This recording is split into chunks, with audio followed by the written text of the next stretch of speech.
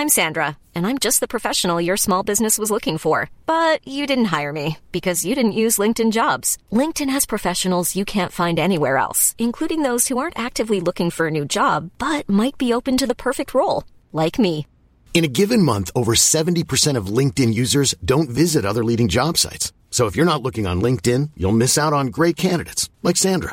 Start hiring professionals like a professional. Post your free job on linkedin.com/people today. When you're ready to pop the question, the last thing you want to do is second-guess the ring. At BlueNile.com, you can design a one-of-a-kind ring with the ease and convenience of shopping online. Choose your diamond and setting. When you find the one, you'll get it delivered right to your door. Go to BlueNile.com and use promo code LISTEN to get $50 off your purchase of $500 or more. That's code LISTEN at BlueNile.com for $50 off your purchase. BlueNile.com, code LISTEN. You're listening to the FT Money Show, brought to you by Investors Chronicle and FT Money.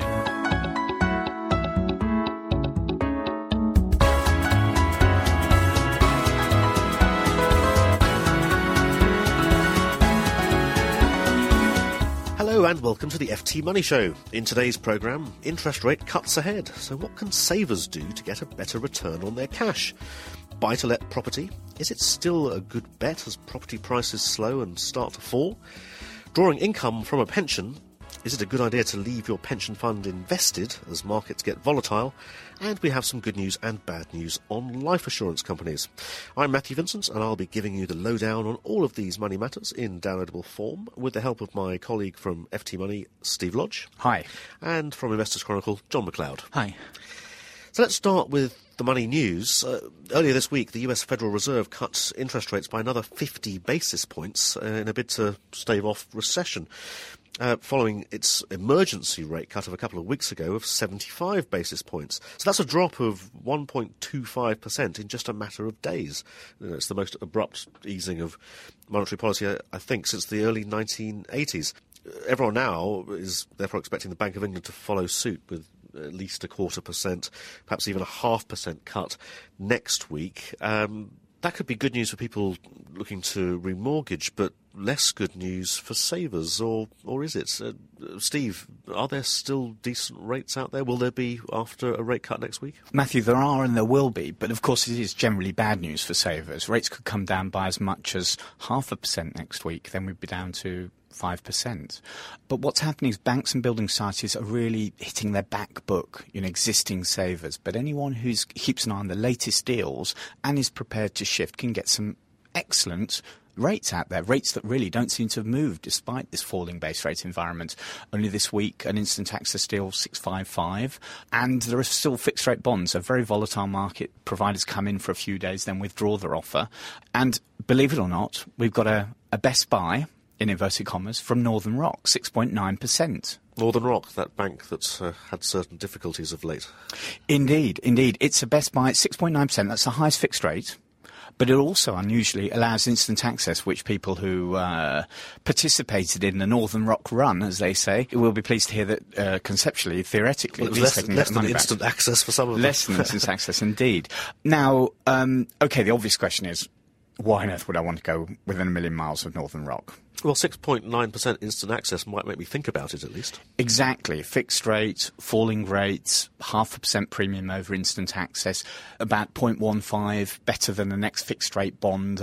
And this is a one-year bond, but this one-year bond allows you to, in theory, get your money back immediately. It's a very good deal. And the next best, I think you mentioned, was 6.55% on instant access. So should people have any qualms about going to Northern Rock? Well, I think fewer qualms than they might suppose. The government's still got its explicit guarantee for all savings, and that includes existing savers who put new money in, and new savers who put new money into the bank. Now, I don't think there's any expectation that guarantee will last forever, but Northern Rock tells me this week that the government will give due notice. So you would be warned that... and you have instant access, so if you wanted to get your money out, you wouldn't be stuck. And you have instant access. And don't forget as well, I mean, it goes without saying that the government puts so much political capital and taxpayers' capital into this bank that really is it now going to sort of pull the rug away from savers going forward? Famous last words, but I don't think so. And don't forget either as well, in the meantime, since the Northern Rock crisis, since the credit squeeze, it's increased the industry deposit protection scheme. So for the first £35,000 of savings, you're wholly protected, 100% of all that money.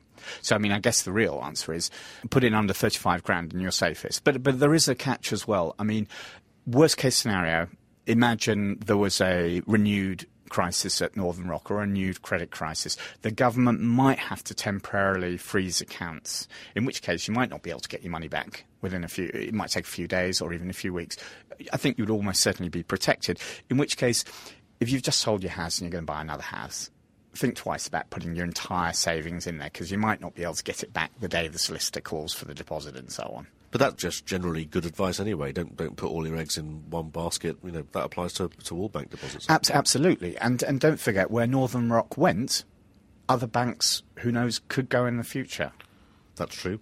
So spread your money around, and if you can get over the tarnished brand, the stigma of having a Northern Rock account, you'll get a very good deal by the sounds of it.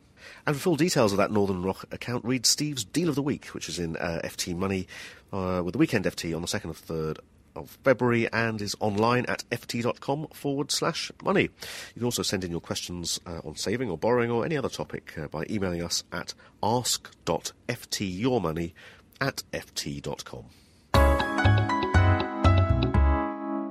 Still to come in the programme, income drawdown from your pension. Is there a risk that your remaining pension fund could go down as well? And we have some good news and bad news on life assurance. But first, buy-to-let property. On the face of it, buy-to-let is perhaps not as attractive an investment as it once was, with property prices weakening in many areas. But if people are put off buying, could this in some way provide a stimulus for the rented sector? Well, to get a view on the outlook for prices and rents, Charlene Goff of FT Money spoke to Mark Anderson of Hamptons International. So, Mark, we've seen a bit more gloomy news come out on the housing market this week. Mortgage approvals fell again in December to actually their lowest level since the 1990s. So what's your view on what's going on the housing market right now? Well, I think that is further indication of what we're seeing, which is that, you know, there is inevitably a reduction in the number of people who are happy and prepared to go out and buy in this market. Yeah. And I think it's, you know, increasing caution amongst potential buyers, as they just don't know. You know, there is a degree to which they're not sure how far this is going to go on. So it is a concern, obviously, and I think transaction levels are reducing and prices actually are holding reasonably firm at the moment. And is that across the country? I mean, have you seen any sort of prices start to come down over the last few months? Well, we're predominantly occupying the kind of, you know, the southern counties of the UK, London and the southern counties. And we have seen a softening of prices as people, you know, aren't prepared to get into bidding wars, etc. But we haven't seen a marked reduction in values. I mean, every local market has its stock that is in short supply, and those houses are holding up very well. But clearly, if it's a property that's perhaps on the fringe, you know, either through an issue it has locally or just in terms of its location, then that's more likely to find that actually it's harder to achieve the kind of price that the vendors might expect to, and might have expected to last year.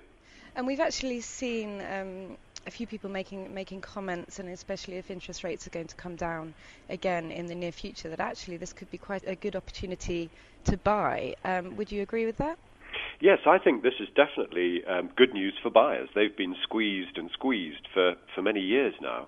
And first-time buyers particularly, I think this is, you know, I've always felt very sorry for them, frankly, over the last period. And I think this is a good time for them. Yeah. And what about buy-to-let investors? Well, again, I think, you know, clearly the latest entrants to that marketplace might be feeling a bit squeezed because they might not have had as much equity as some of the longer-term investors have had. Averagely, it's about 70% in that market, you know, loan-to-value. So it's pretty healthy in that sense. But I think the opportunities, you know, are that there'll be some good deals out there for buy-to-let investors. On the price side, and actually the fundamentals for buy-to-let investors are looking pretty good at the moment. Could you tell us a bit about that? Well, you've got rents rising at the moment as there's much more demand for rental property. We're still actually in the UK. The UK has got one of the lowest proportions of housing stock in the private rented sector of any of the industrial economies. So demand remains high, rents are rising. The demand is coming from an increasing number of students. Yeah. Obviously a significant inflow of migrant workers, and I think that all the kind of legal aspects of renting, the security for landlords has been improving, and of course landlords can look down the telescope of a very much more benign capital gains tax environment for second homeowners. But I guess the flip side of all this is that if you are going to go into the market now, you will probably need a significant amount of capital. Because of the tightening we've seen in the mortgage market. I think that's another reason why more people are renting, is because actually they're going to have to wait longer to collect the kind of deposit they need to buy. Yeah. And I don't think that's necessarily we're not going to, I don't think, see a return to the kind of lending, and kind of the flexibility there was in deposits and the amount of deposit. I don't think we're going to see a return to the kind of heady days of very recently, for some time actually, even after this credit squeeze has sort of worked its way through. But if you can afford to go into the market now, it might be a risk worth taking. I think so. I mean, it's a big step for somebody doing it for the first time. Yeah. But I mean, the good news for them is it's cheaper than it was last year. That's right. Okay. At least in terms of the values. Great. Well, thanks very much for your time. That was Mark Anderson of Hamptons International, and Charlene joins us now. Mark's making the point that you have to meet tighter criteria now to get a mortgage for buy-to-let. But if you do, rental yields could be getting quite a lot better this year. Yeah, that's right. And it could be quite an interesting time for landlords this year, because on one side you've got interest rates set to fall, so the borrowing costs should come down a bit. In addition to that, you've got rents rising, so they get that extra bit of profit at a lower rate.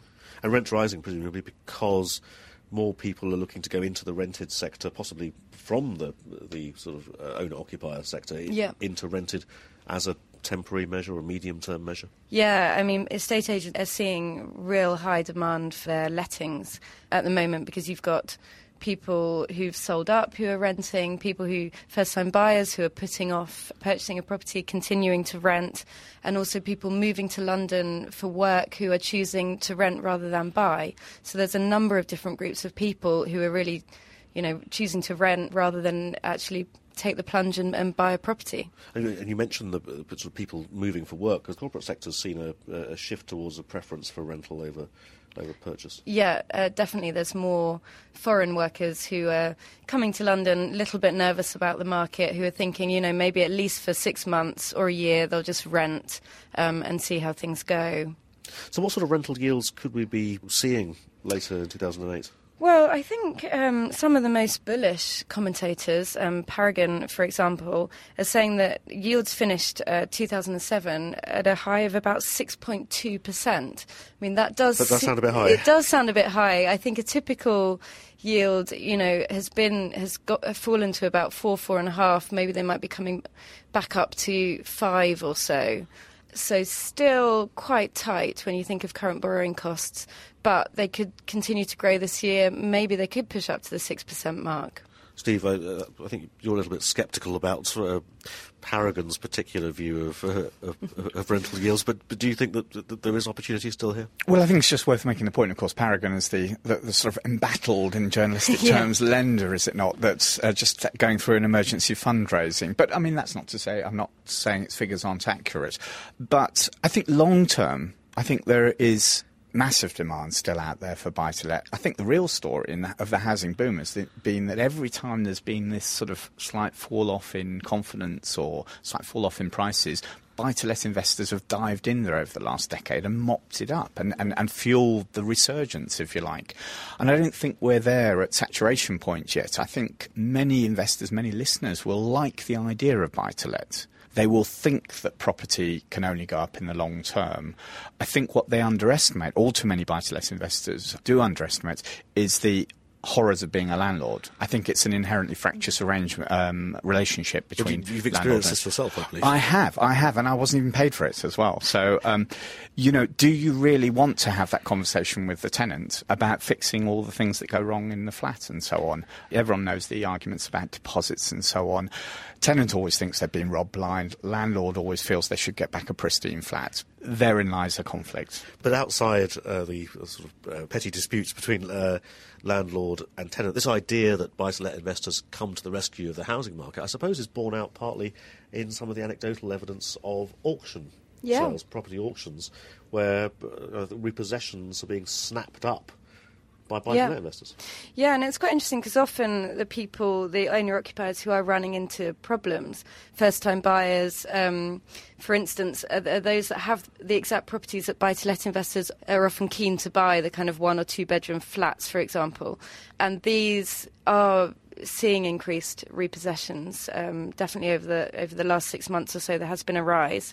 And auctions are seeing, I think it's 40% more repossessed property come through, in the last month or so, and saying, their auction rooms are filled with buy-to-let investors looking for a deal. So not too late to snap up a bargain. In fact, it could be the perfect time.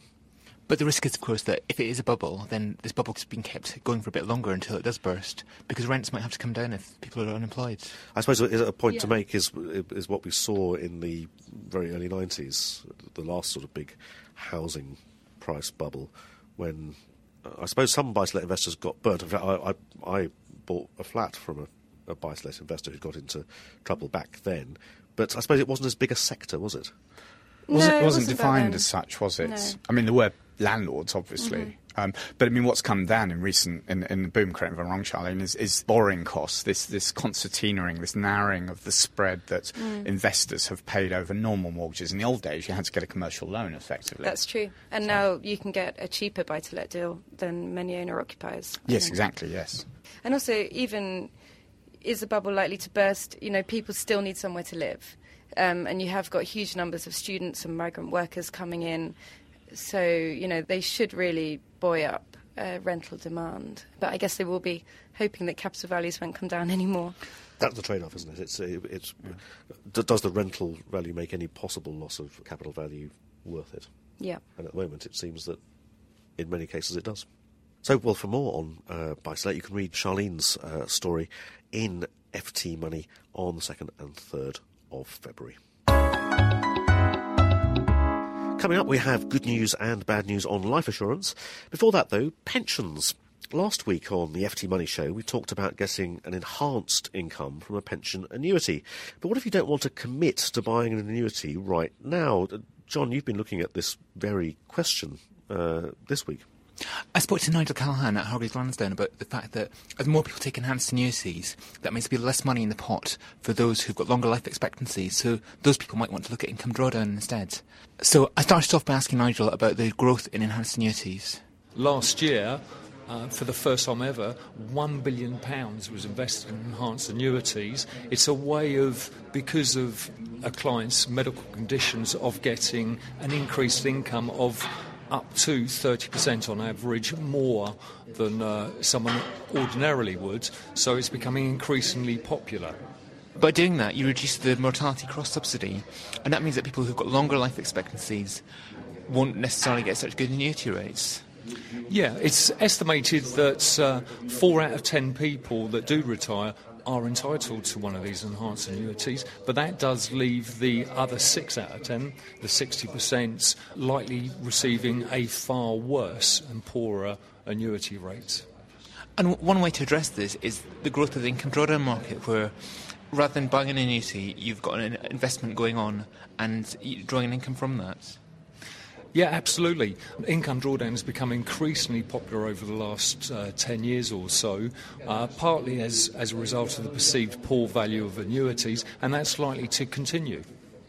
One advantage of using income drawdown is that you can maximise your pension and therefore burn down the pot so that on death there's no pot left and it won't be taxed up to 55% or up to 82% in alternative secured pension after 75.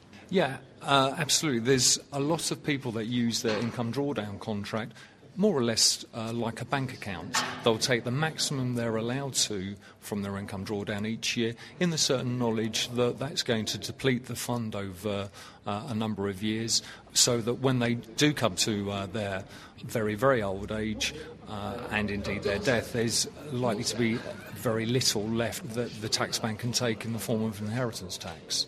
But on the other hand, the risk is that if stock markets are volatile and come down, you could be left with insufficient pension income when you need it. So what sort of asset allocation do you think people should be using in drawdown? Well, the first point to make is that if someone is in income drawdown and they are invested in equities currently, they should bear in mind that they only actually suffer the losses when they sell what they own. If they can afford to carry and ride out the market turbulence at the moment, there's certainly an opportunity that the markets may come back and they won't crystallise the losses they currently face. Any investment portfolio should have a broad spread of equities, cash, fixed interest and property investments, and you can often buy that by accessing either manager of managed funds or fund of funds, where you get an investment manager to actually give you a professional asset allocation on your behalf and will monitor those funds each day. Do you think there's a case for a balance between annuities and drawdown, so that you've got a bit of certainty and a bit of spice?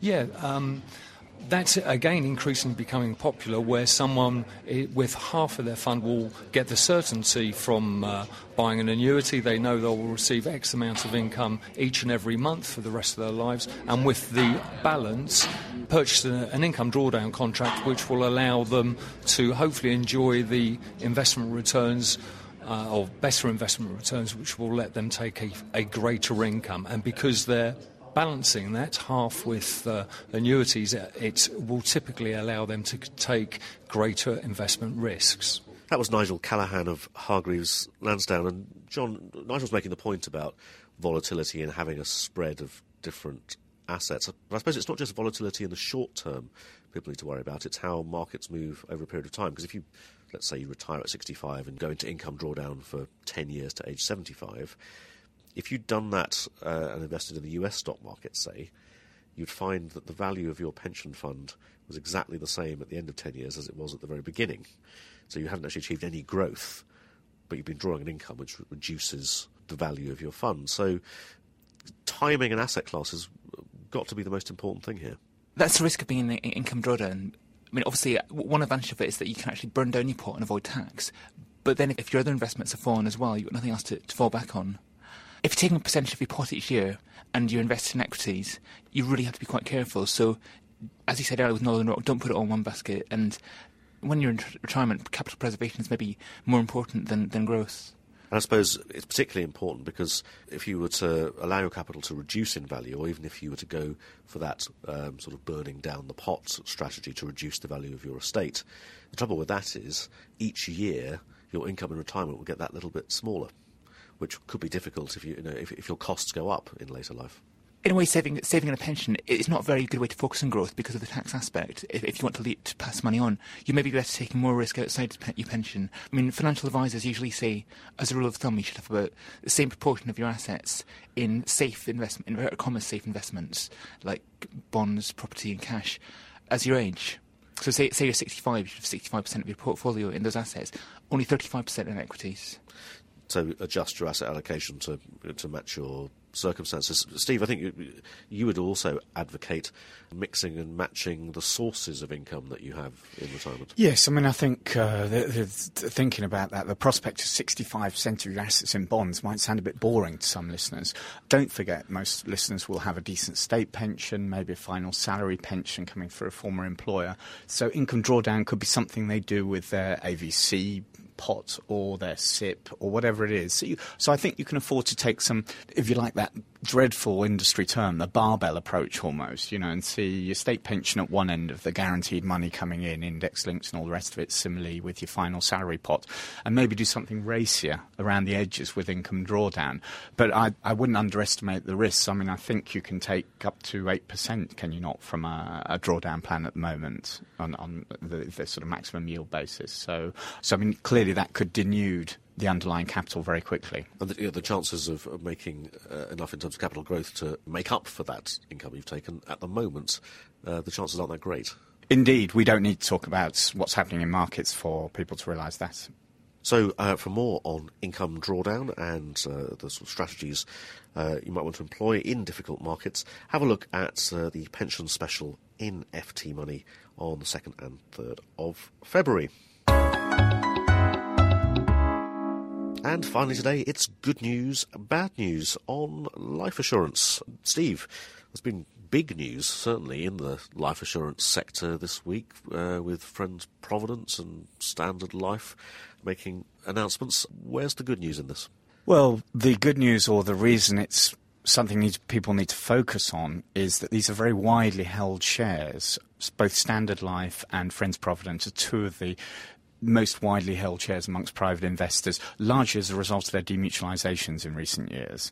Of course, people are also customers of these companies as well. These are the traditional financial services giants. So the good news, if it's good news, is that Friends Provident this week finally announced the details of its strategic review, which basically is to sell off its majority holding in foreign and colonial asset management and various other bits and pieces of the business. And this follows its failed merger with Resolution last year, which in turn involves Standard Life. Standard Life tried to pip in there and acquire Resolution as well. So it's a terribly murky, incestuous world. And the other bit of news this week, of course, was a senior executive at Standard Life jumped ship to Friends Provident. To head up Friends Provident, yeah. And so he's going to be overseeing this sale of assets at Friends Provident. Is there good news if you are one of these shareholders? If you did get demutualisation shares in Friends Provident, is this going to boost the value of it? Well, the good news is kind of a sort of relative thing. They've been dogs. Friends Provident has been a dog since demutualisation in some 5 years ago, and the hope is, eventually, like all dogs, someone external will come and try and break up the company. There's talk of a bid from JC Flowers, the big US investor. But I think the number touted has been about 175p, which is still well below the flotation price of about 220. The market's reaction to the strategic review as well was not positive. The shares immediately fell. Friends Provident shares immediately fell 10%. So they weren't impressed. Either they weren't impressed with the lack of ambition in just selling off a few bits and pieces, or they felt that, frankly, it was a bit of a fire sale, or will be a bit of a fire sale, of an asset management arm in falling markets with investor outflows. So the news isn't great for shareholders in Friends Provident. Standard Life put out its new business figures earlier this week, but no one really paid attention because they were too busy looking at that executive that you mentioned, who's going over to become the new chief executive of Friends Provident. They were more interested in the poaching than the business figures. How's Standard Life shares been performing?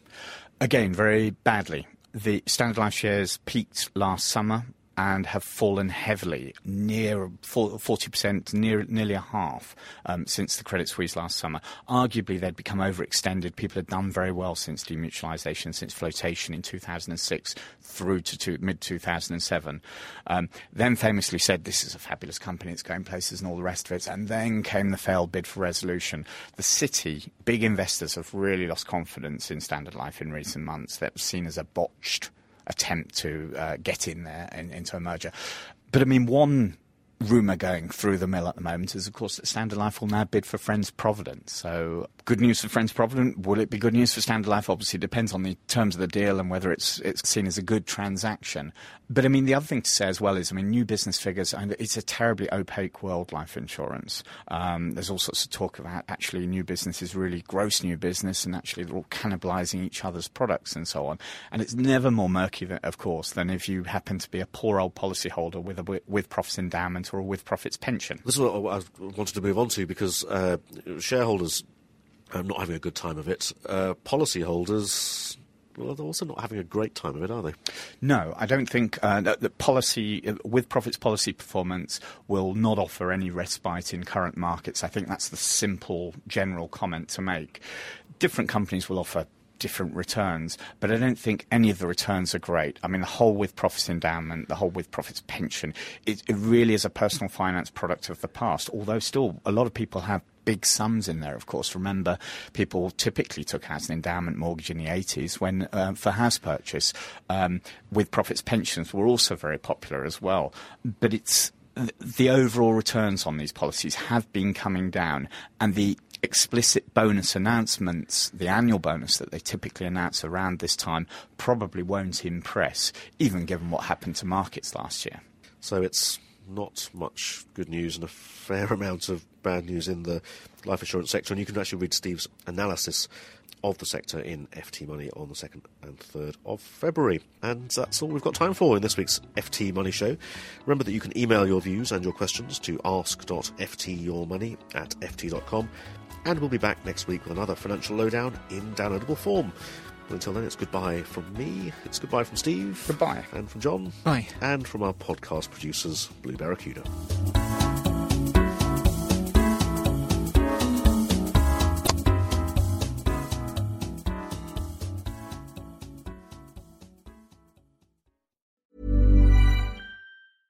Flexibility is great. That's why there's yoga. Flexibility for your insurance coverage is great too. That's why there's United Healthcare Insurance Plans. Underwritten by Golden Rule Insurance Company, United Healthcare Insurance Plans offer flexible, budget-friendly coverage for medical, vision, dental, and more. One of these plans may be right for you if you're, say, between jobs, coming off your parents' plan, turning a side hustle into a full hustle, or even missed open enrollment. Want more flexibility? Find out more about United Healthcare Insurance Plans at uh1.com. Hey, it's Danny Pellegrino from Everything Iconic.